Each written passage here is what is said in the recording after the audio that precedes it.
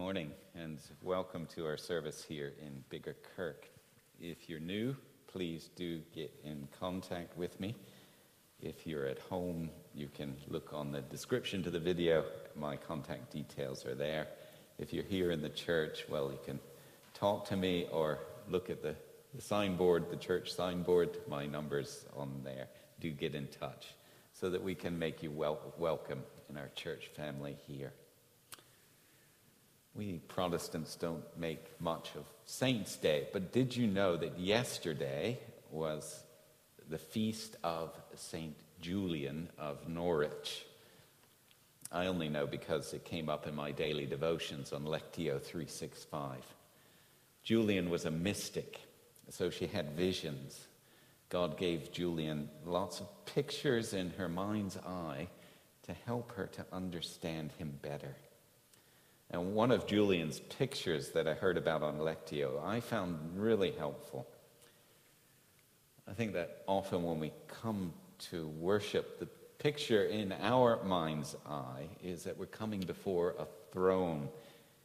God is up here and that we are all down there, that we approach him as we would a king with some fear and some trepidation.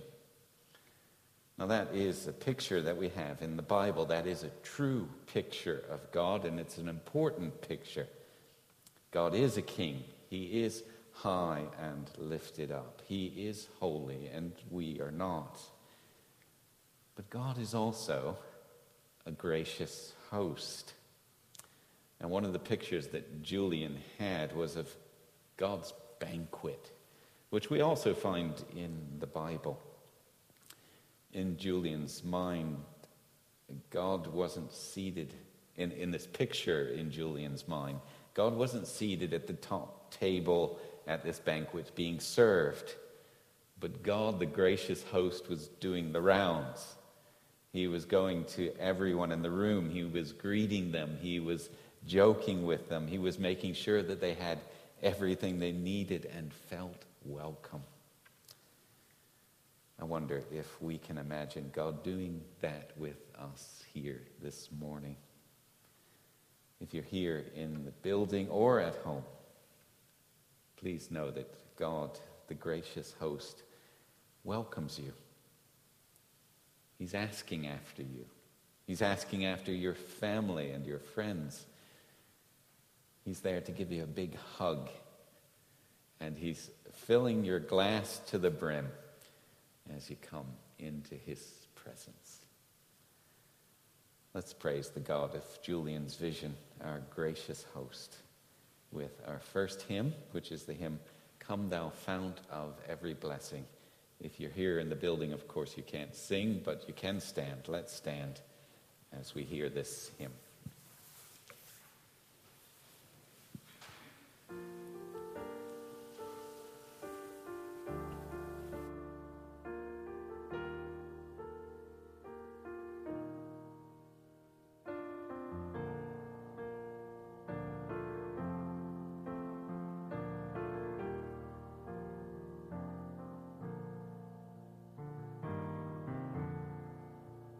Come thou fount of every blessing, tune my heart to sing thy grace. Streams of mercy never ceasing, call for songs of loudest praise. Teach me some melodious sonnet, sung by flaming tongues above. Praise thy name, I'm fixed upon it, name of thy redeeming love.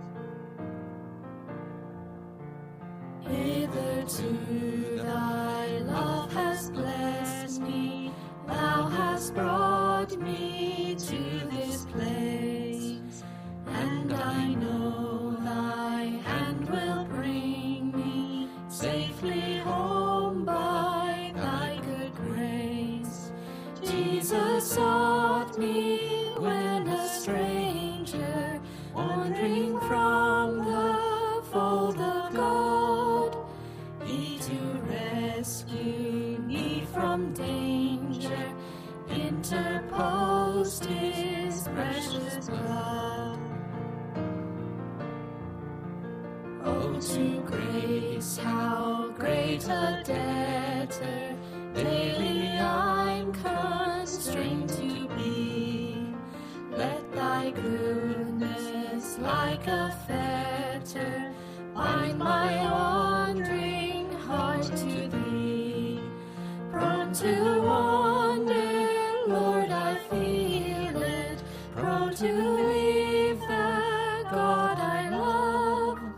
Here's my heart, oh, take and seal it for thy courts above. Oh, that day when freed from sinning, I shall see thy lovely face, full arrayed in blood-washed linen. How I'll sing thy sovereign grace. Come, my Lord, no longer tarry, bring thy promises to pass. For I know thy power will keep me till I'm home with thee at last. For I know thy power will keep me till I'm home with thee at last.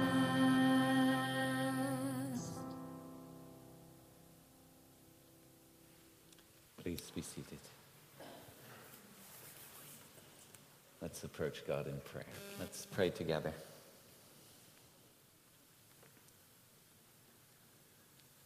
Lord God, you are the source of every blessing.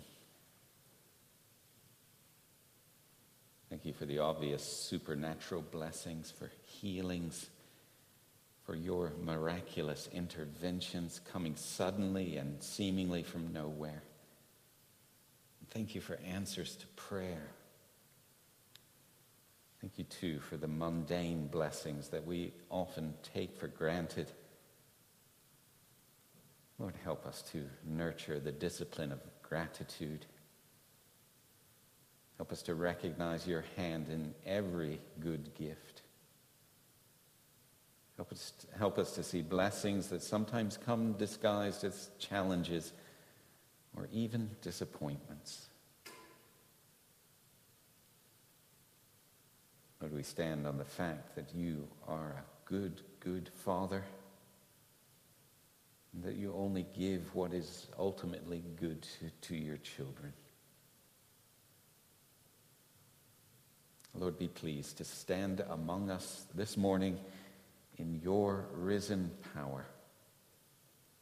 Open our eyes to see you at work, our ears to hear your voice, and our hands to reach out to you and to one another in love and service.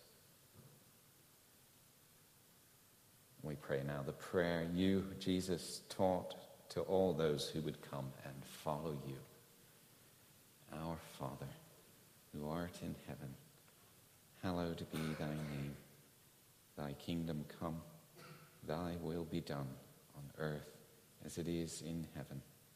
Give us this day our daily bread, and forgive us our debts as we forgive our debtors.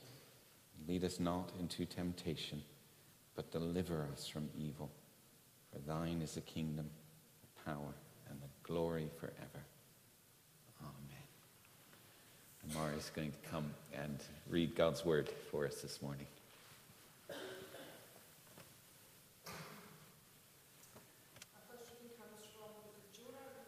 Verse 17 through to chapter 2, verse 10. Jonah's prayer.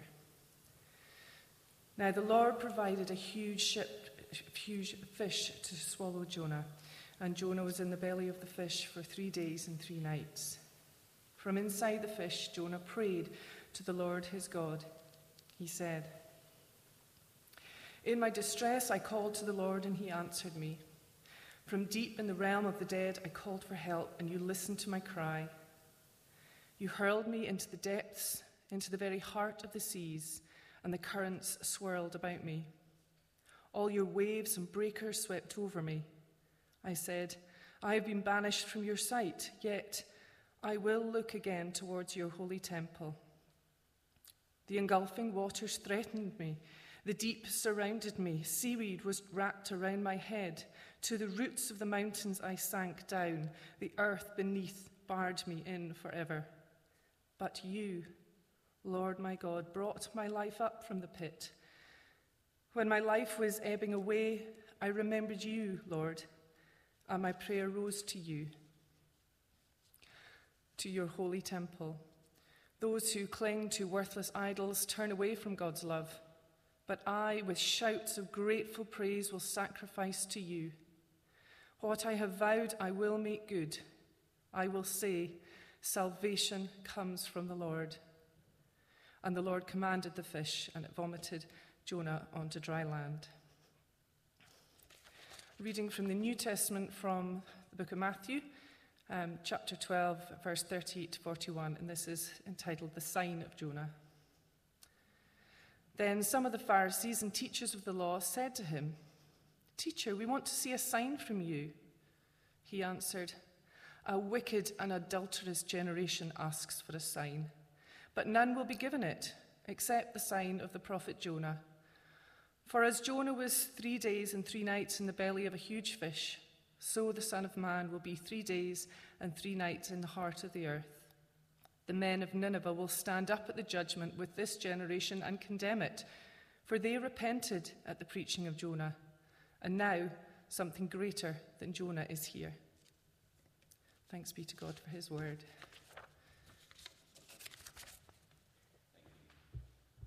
Thank you, Mari. When I was thinking about what to say in a children's talk about Jonah, I looked at a couple of cartoon videos because that's the easiest way to do a children's talk.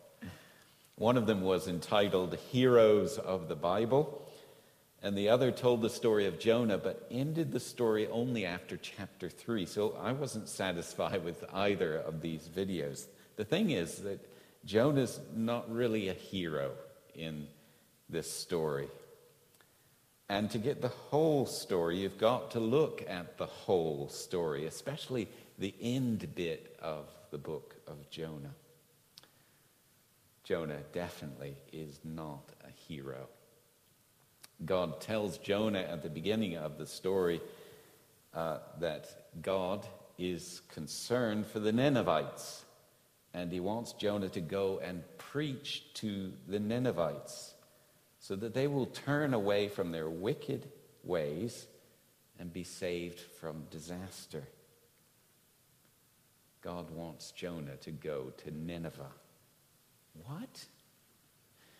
The Ninevites are a cruel and heartless people.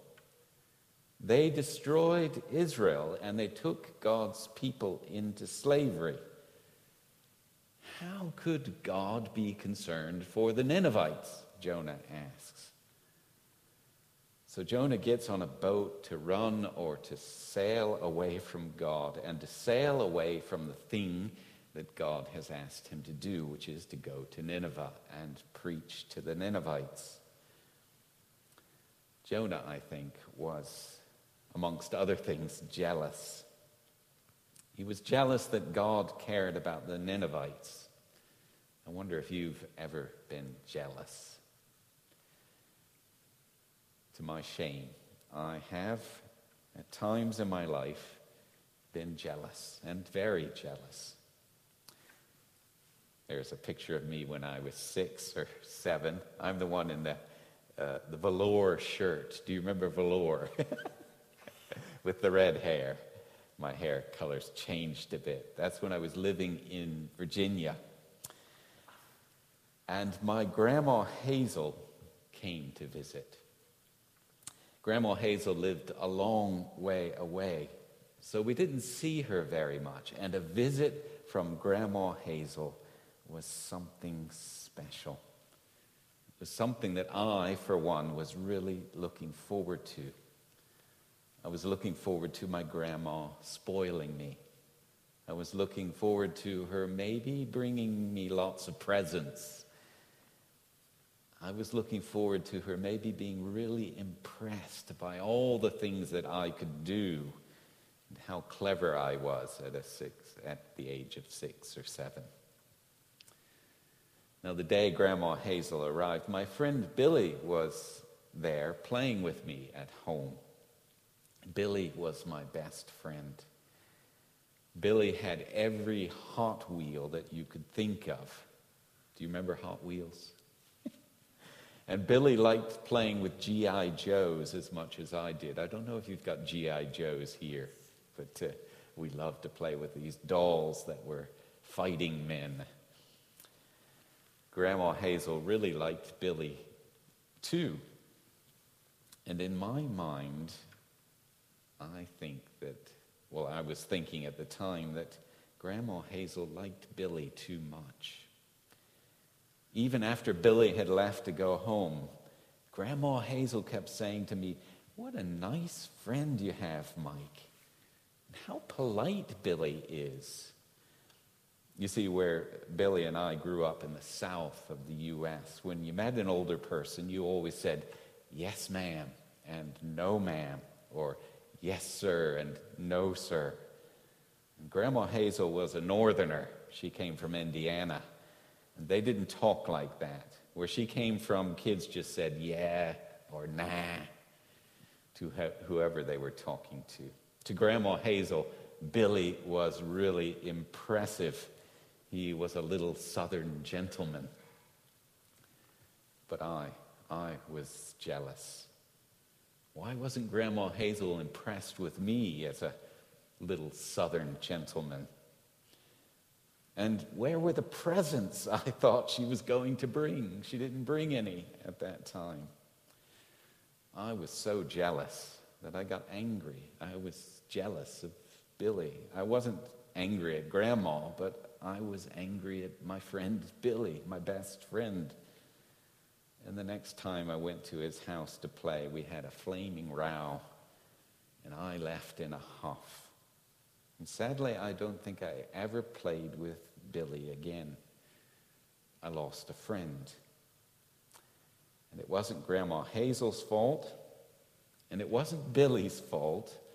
Grandma was just being kind to Billy, and she was complimenting me by the choice of friend that I had.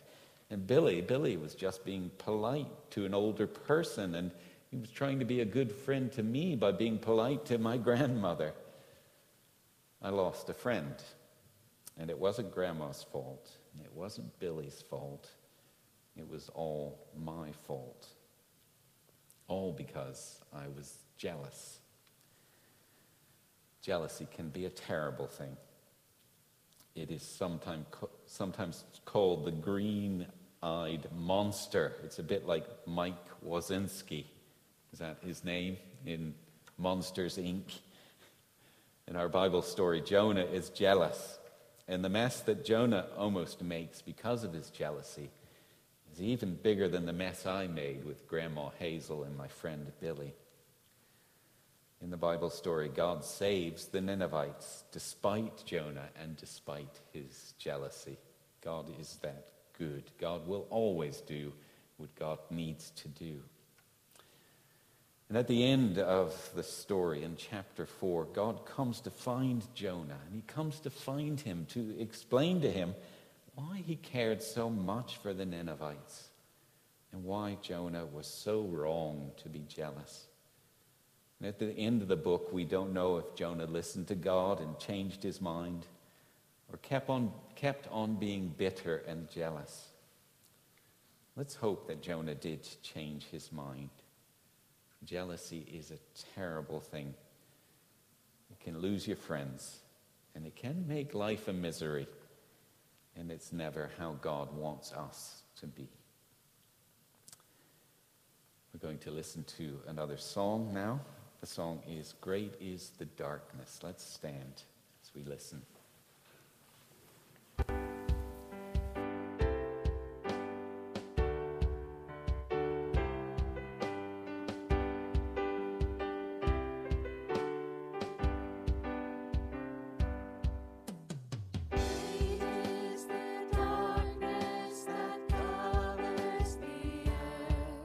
Oppression, injustice, and pain.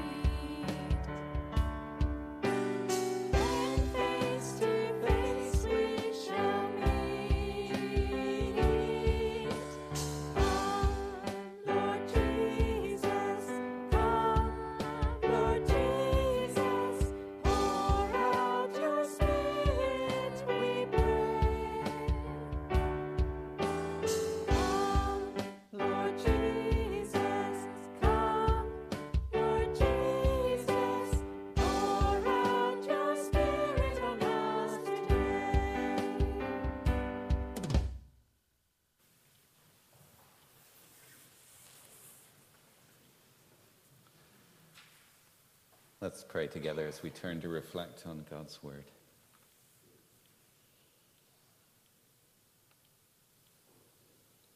Yes, Lord, we ask you to pour out your Spirit on us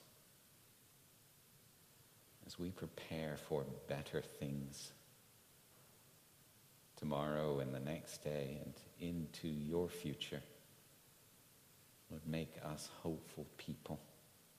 Shape us into the people that you want us to be daily as we walk with you, as we turn to look at your face and at your word. For we pray in Jesus' name. Amen.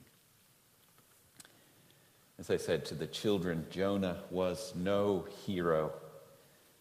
Indeed, there are few heroes in the Bible.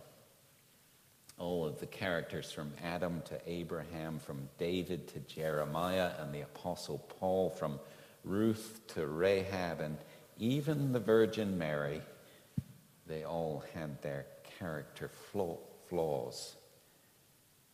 Some, like David, had pretty major flaws. And Jonah, like all these characters, is in the Bible, not necessarily so that we can follow Jonah's example. But this book that features Jonah was written to help us learn about God. To learn about God as Jonah himself wrestles with the surprising character of God. Tim Keller speaks of reading Jonah with a number of non-Christian artists. And one of them later became a Christian. And she said that she was surprised at the character that she found here in the book of Jonah, the character of God. She, like many who have never really read the Bible, had assumed that the story would be melodramatic and predictable. That God would either be all fiery judgment or all warm and fuzzy, like you are expecting him to be. But the God of the Bible is neither those two things. Like the real person that he is, God is often unpredictable. And as in any relationship, as you spend time with God in reading his word and in prayer and in struggling along the narrow path with him every day, you realize more surprising facets of God's character that you never knew before. Knowing about someone and knowing someone are two very different things. Jonah, being a prophet of God, certainly knew about God. But Jonah wrestled with knowing God. Maybe like many of us, Jonah wanted God to be more like himself. Maybe like many of us, Jonah wanted God to think and behave like he thought and behaved. Or at least Jonah wanted God to think and behave as Jonah wanted him to. Jonah, with perhaps most of the Israelite population in his day, wanted God to be exclusively on their side. Nineveh was the capital of Assyria. And Assyria was Israel's bitter enemy. Surely God should hate the Assyrians. But surprisingly, at the beginning of the story of the book of Jonah, God asked Jonah to go to Nineveh so that the Ninevites might hear the word of God and repent and be saved. Now there, God does acknowledge the wickedness of the Ninevites, but God also shows his compassion on them. And sure enough, later in chapter 4, when Jonah gets angry at God for saving the Ninevites, this is what Jonah says. He says to God, "Isn't this what I said, Lord, when I was still at home? That is what I tried to forestall by fleeing to Tarshish, the saving of the Ninevites. I knew that you are gracious and compassionate God, slow to anger and abounding in love, a God who relents from sending calamity. Jonah wanted God to be full of fiery judgment. Jonah knew that God was compassionate, but that was not what Jonah wanted him to be, at least not towards the Ninevites. And Jonah's perspective is understandable. He saw what the Ninevites had done. He saw the destruction and the pain that these enemies of his had brought. Jonah naturally wanted justice. Jonah is deeply disappointed in God, and so he runs. But Jonah doesn't get far. Jonah tells the sailors on the ship that God, his God, is the God of all the seas and all the dry land. There is nowhere one can go to get away from a God like that. Showing us again that Jonah knew about God, but he was still finding it hard to accept what he knew of God and to come to terms with it, to come to terms with him. As Jonah runs, God comes after him, comes after his own prophet with what appears to be the fiery judgment that Jonah longed he would pour out on the Ninevites. God causes a great storm to arise, and the ship in which Jonah is sailing is threatened with breaking up. Sailors are distressed. Angry Jonah, however, is fast asleep in the hold. Maybe, and most probably, Jonah knows that God is after him. But Jonah shuts his eyes and his ears. He doesn't want to know. The sailors discover that Jonah and his rebellion against God are the cause of the storm, and so reluctantly they toss Jonah overboard, and the sea is suddenly stilled. This is where we come to our passage this morning that Mari so kindly read for us. Jonah sinks in the deep, presumably to his peril. But the Bible says God provides a huge fish to swallow him. And it's here that Jonah has a change of heart. Not a permanent change of heart, mind you. Like most of us, Jonah's story is one of both ups and downs, 2 steps forward and 3 steps backwards. That's probably why I like Jonah. He's a lot like me. But at this point in the belly of the fish, through very strange circumstances, who would have thought that a man-eating fish is actually the means of Jonah's salvation? Here he is in the belly of the fish, unable to move, and Jonah gives up running. He gives up pushing against God, and he gives in. Jonah's prayer from the belly of the fish is a prayer of what we call repentance. Jonah confesses that he can and will no longer run.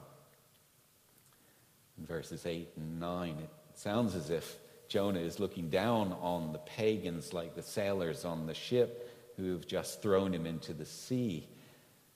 But I think what is happening here is that Jonah, good Orthodox Jonah, realizes that he was not letting God be God in his life. It was Jonah who was clinging to a worthless idol. Jonah was clinging to his own estimation of what God should be and what God should do.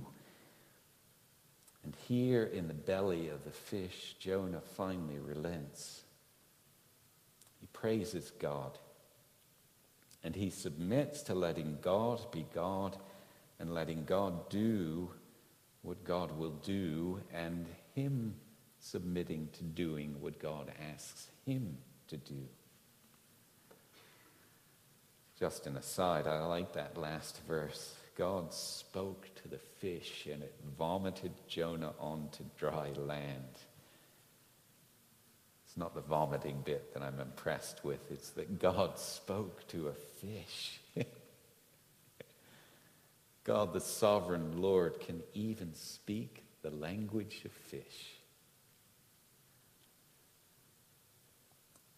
What does Jonah and this experience in the belly of the fish have to do with Jesus and the resurrection that we're meant to be looking at in this series? Why does Jesus over in our passage from Matthew say that it is the sign of Jonah that will be given to his generation? As with most passages of Scripture, there are lots of things going on here. There are loads of layers of meaning and connections with bits of Scripture from lots of different places.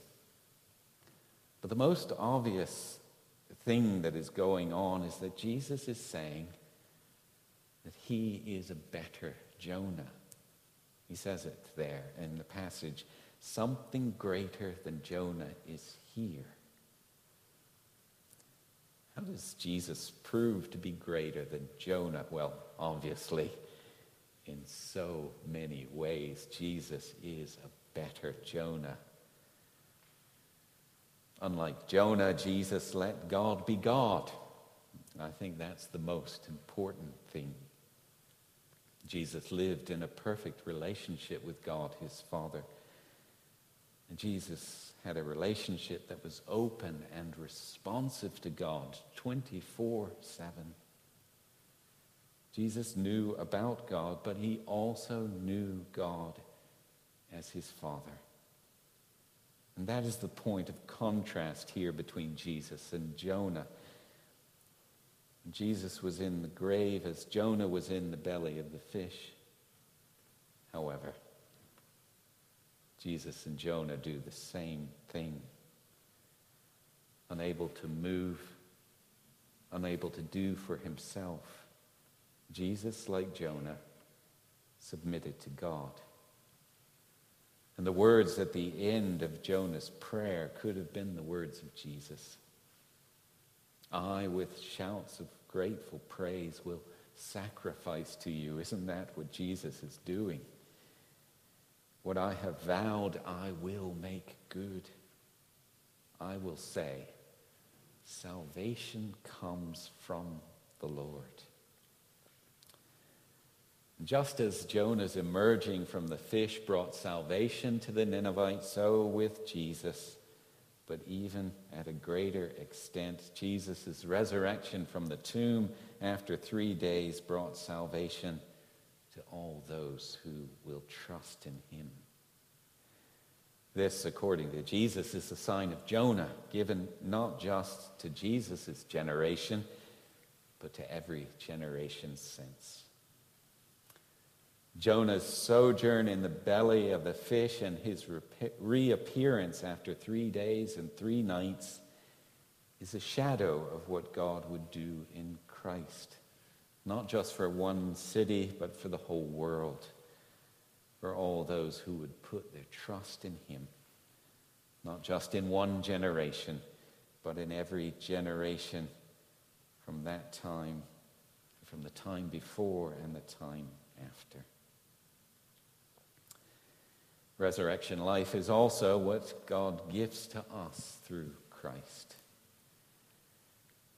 It's what we are living when we trust in Christ.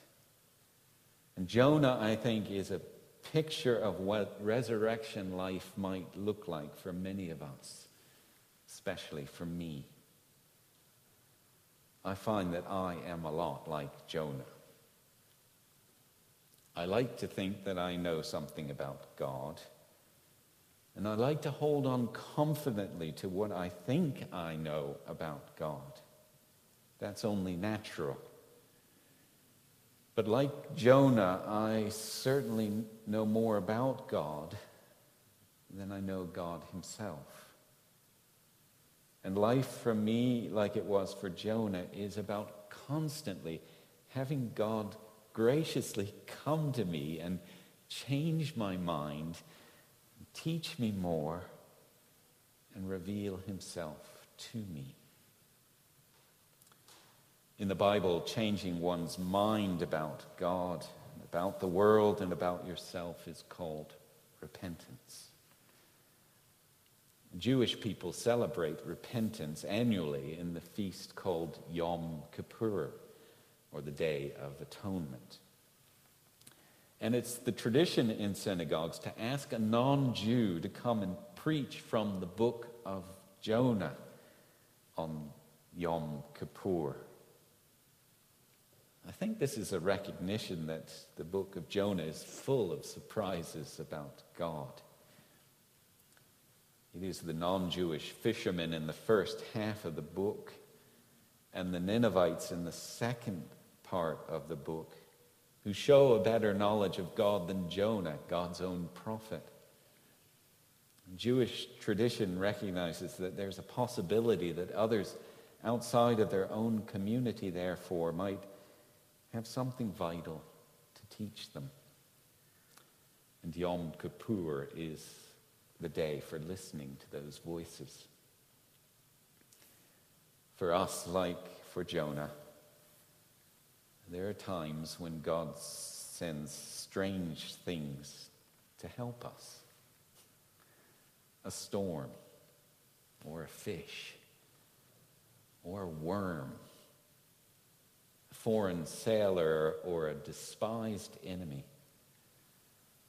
God sends these odd things Jonah's way and our way. And at first, we, like Jonah, might think of them as a curse.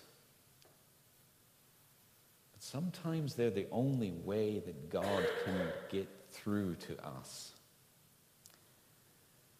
I know in my own life there are times when, because of circumstances where I feel I can't move, it's like being in the belly of a fish, that I'm brought to a place where I can say, as Jonah said, I, with shouts of grateful praise, will sacrifice to you. What I have vowed, I will make good. I will say at this point, salvation can only come from the Lord. I wonder today if you might be feeling a bit like Jonah was feeling in the belly of the whale, trapped by something that's happening to you, trapped by this pandemic perhaps, trapped by a relationship that you feel is going nowhere, words you've said to someone that you can't take back, words they said to you that cut so deep. Maybe you're feeling trapped like Jonah. There's something that you know God has asked you to do, and you need to do it. There's no other way.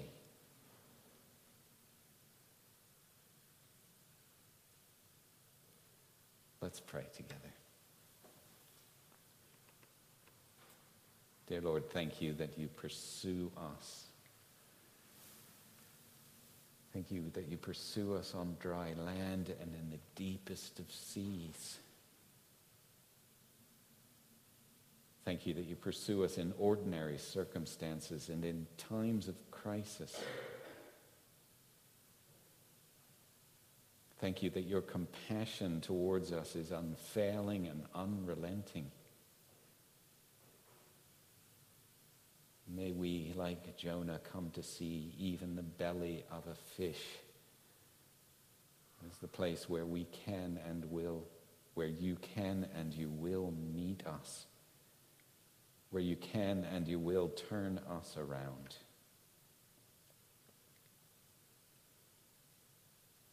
Help us, Lord, to be open to you revealing yourself more and more to us as we walk along with you, as we live as the Easter people of Jesus. For we pray in his name. Amen. We listen to a reflective song. You can keep seated. Here is love.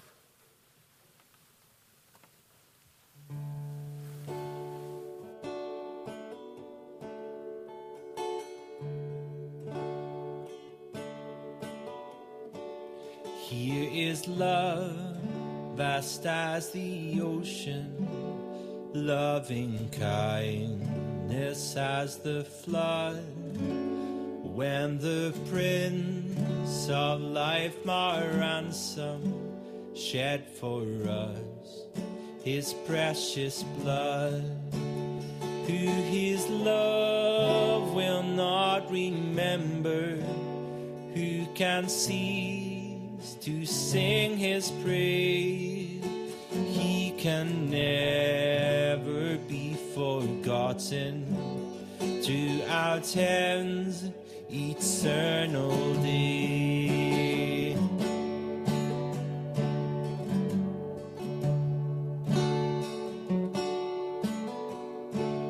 On the mounts of crucifixion, fountains open deep and wide, through the floodgates of God's mercy flowed a vast and gracious tide. Grace and love like mighty rivers poured incessant from above, and hence peace and perfect justice kissed a guilty world in love.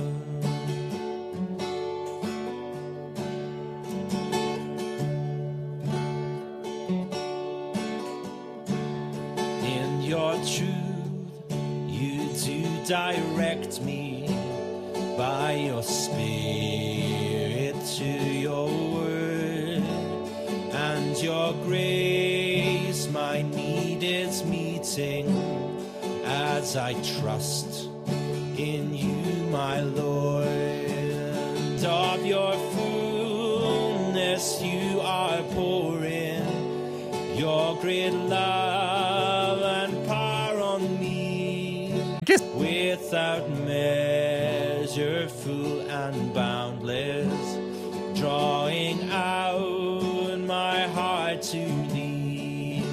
And of your fullness you are pouring your great love and power on me, without measure, full and boundless, drawing out my heart to thee.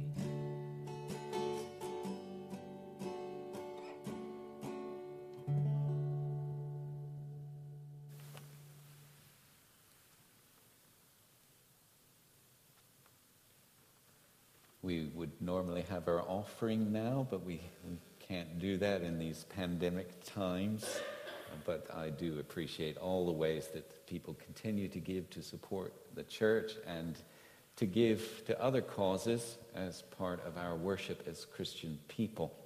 One of the things we here in Biggar have done for a number of decades is to support Christian Aid, a very worthy cause that helps not just people in our country, but people overseas, not just giving a handout, but giving a hand up, helping with development as well as relief for disaster situations. This coming week is Christian Aid Week, and normally we would go around the houses with those little red envelopes, put them through the doors, and then go back and pick them up again. But obviously we can't do that because you're passing things from people to people, and we're not doing that during this pandemic time. So we've had to change gear a bit. We still are going to have Christian Aid Week, and we still would like people to give. We'll encourage people in our community to give, and you as the congregation to give as well. If you can get online, on our Facebook page, you'll find a link to the e-envelope, the electronic envelope this year, not a little red paper envelope, but an electronic one, and you can give online. If you've got a credit card, then you can put your credit card details on there.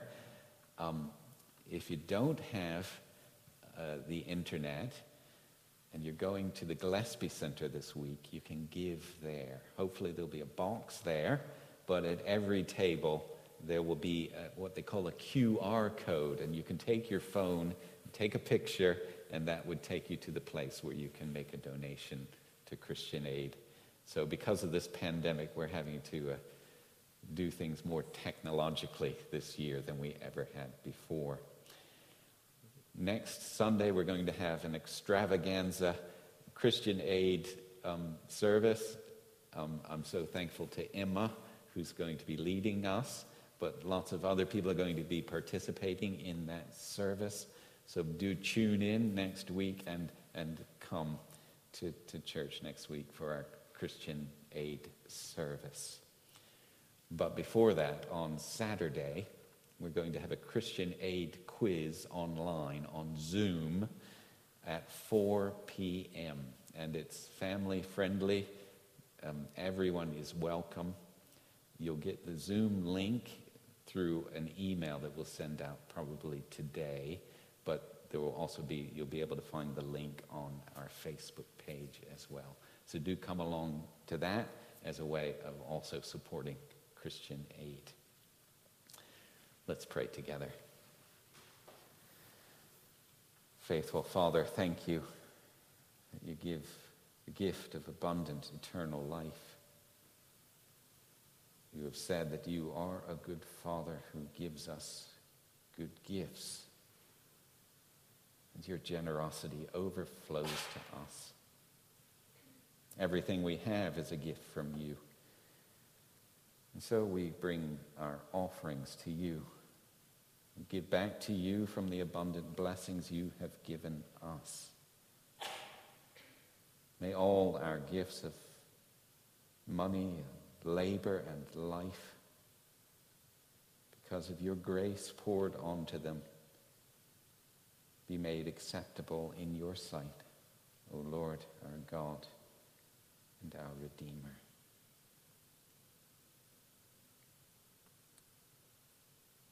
Hope of hopes, God of new life, of resurrection, we come before you once again in this Easter season, our hearts rejoicing in you. And yet, despite our joy and hope, we feel the darkness all around us. God, may we know your healing presence in that darkness. And may your light shine in and through us. Lord God, comfort and strengthen us that we may be beacons of your light to those around us. Mysterious one, you walk among us. But we do not always recognize you in our midst. Open our eyes to you. Open our ears and our hearts that we may see you at work in our midst, through our neighbors, in our community. Source of all power. We pray for our leaders and the leaders of the world at large, especially our newly elected leaders in our parliament, that they too may recognize you in unexpected places, that instead of vying for power, they may strive to work with and for their constituents, that they might recognize the value of life of people near and far. And today we especially pray for the leaders in India as they lead folks in the daunting task of responding to this pandemic and reimagining and rebuilding lives when this is finally over. maker of the universe. As the world around us burst into life and color, we rejoice in your creation. Help us to be good stewards of our home, the earth. This home that we so often take for granted. May we, with awe and wonder, care for your creation, the land, the water, the air that sustain and nourish us.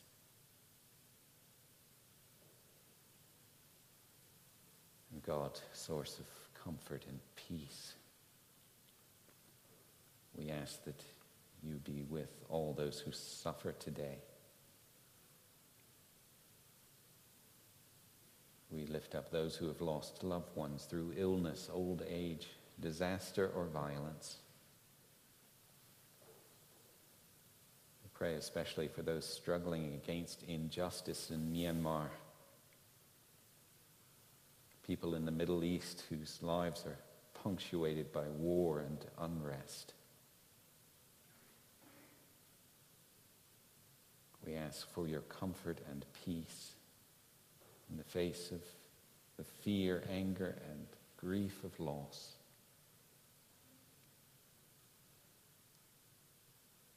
Light of the world, you hear all our prayers, those spoken aloud and those whispered only in the silence of our hearts. We ask you to cast your light upon us. For you are our gracious and compassionate God. And in your name we pray. Amen. This last week I got to go to a conference.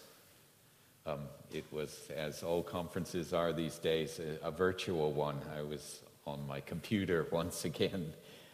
It was the leadership conference of the Alpha movement. For the last 3 years I've gone to this conference. It's been a huge encouragement for me. The first year I went to London to participate. It was at the Albert Hall, and it was just amazing to be there with thousands of other people worshiping God. And then the year after that, it was in Edinburgh, another great experience. But this year it was online. And they've produced a wonderful song that sort of sums up where we are in the world at the moment and the hope that we have as Christian people in our Savior and our Lord. It's a mashup of the song He's Got the Whole World in His Hands and other songs as well, but it's really encouraging. And I'd like to share the video with you now.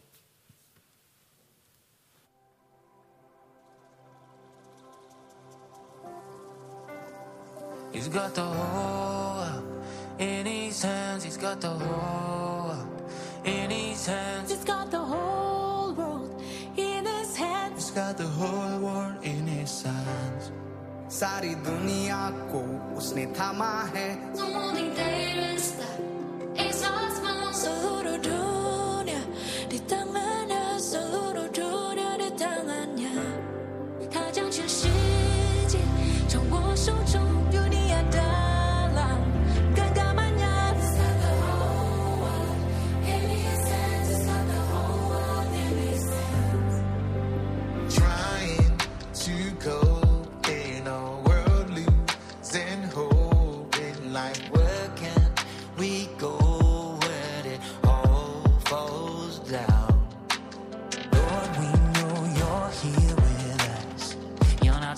So in you we trust, leading with your perfect love, so we won't fear. He's got the whole world in his hands. He's got the whole world in his hands. He's got the whole world in his hands. He's got the whole world in his hands. He's got the whole world in his hands. He's got the whole world in his hands. He's got the whole world in his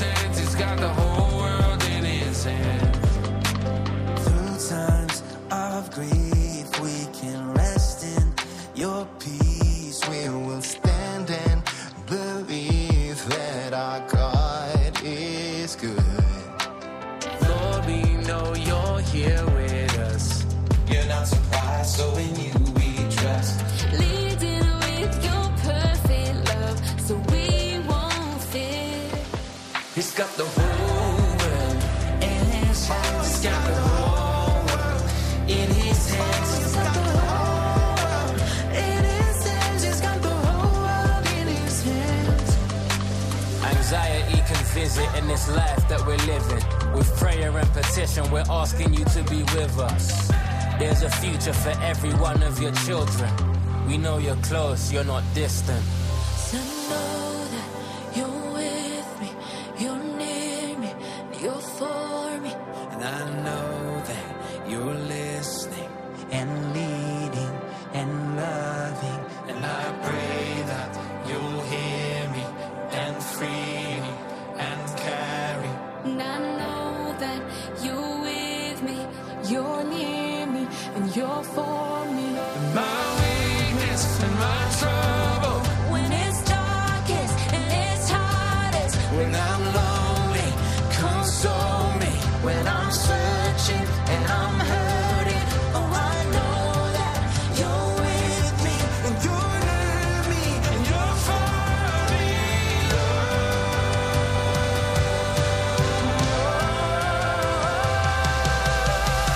Waymaker, miracle worker, promise keeper, light in the darkness. My God, that is who you are. Waymaker, miracle Light in the darkness. My God, that is who you are.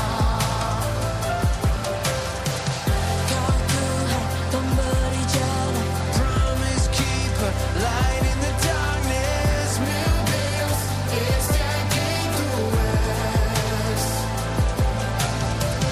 Waymaker, miracle worker, promise keeper, light in the darkness. My God, that is who you are. That is who you are. That is who you are. 这就是你。 That is who you are. That is who you are. It's that He's got the world in his hands. He's got the whole world in his hands. He's got the whole world In his hands, he's got the whole world. In his hands, he's got the whole world. in his hands. He's got the whole world in his hands.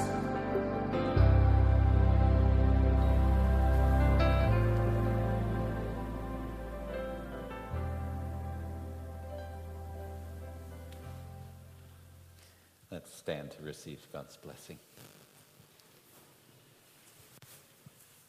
Brothers and sisters, go into this week and let God surprise you. But know that whatever surprise you find, whether in the words of a friend, in the smile of an enemy, or in the belly of a fish, God is still good, and he is still guiding you. In the words of Julian, all things will be well, and all manner of things will be well. And the blessing of God Almighty, Father, Son, and Holy Spirit, rest and remain with us all evermore. Amen.